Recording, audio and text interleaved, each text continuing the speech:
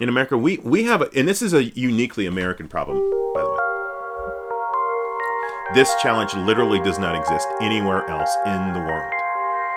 It only exists here. So, if it's a uniquely American problem, I would say the solution has to be equally, and I'm using air quotes here, un-American.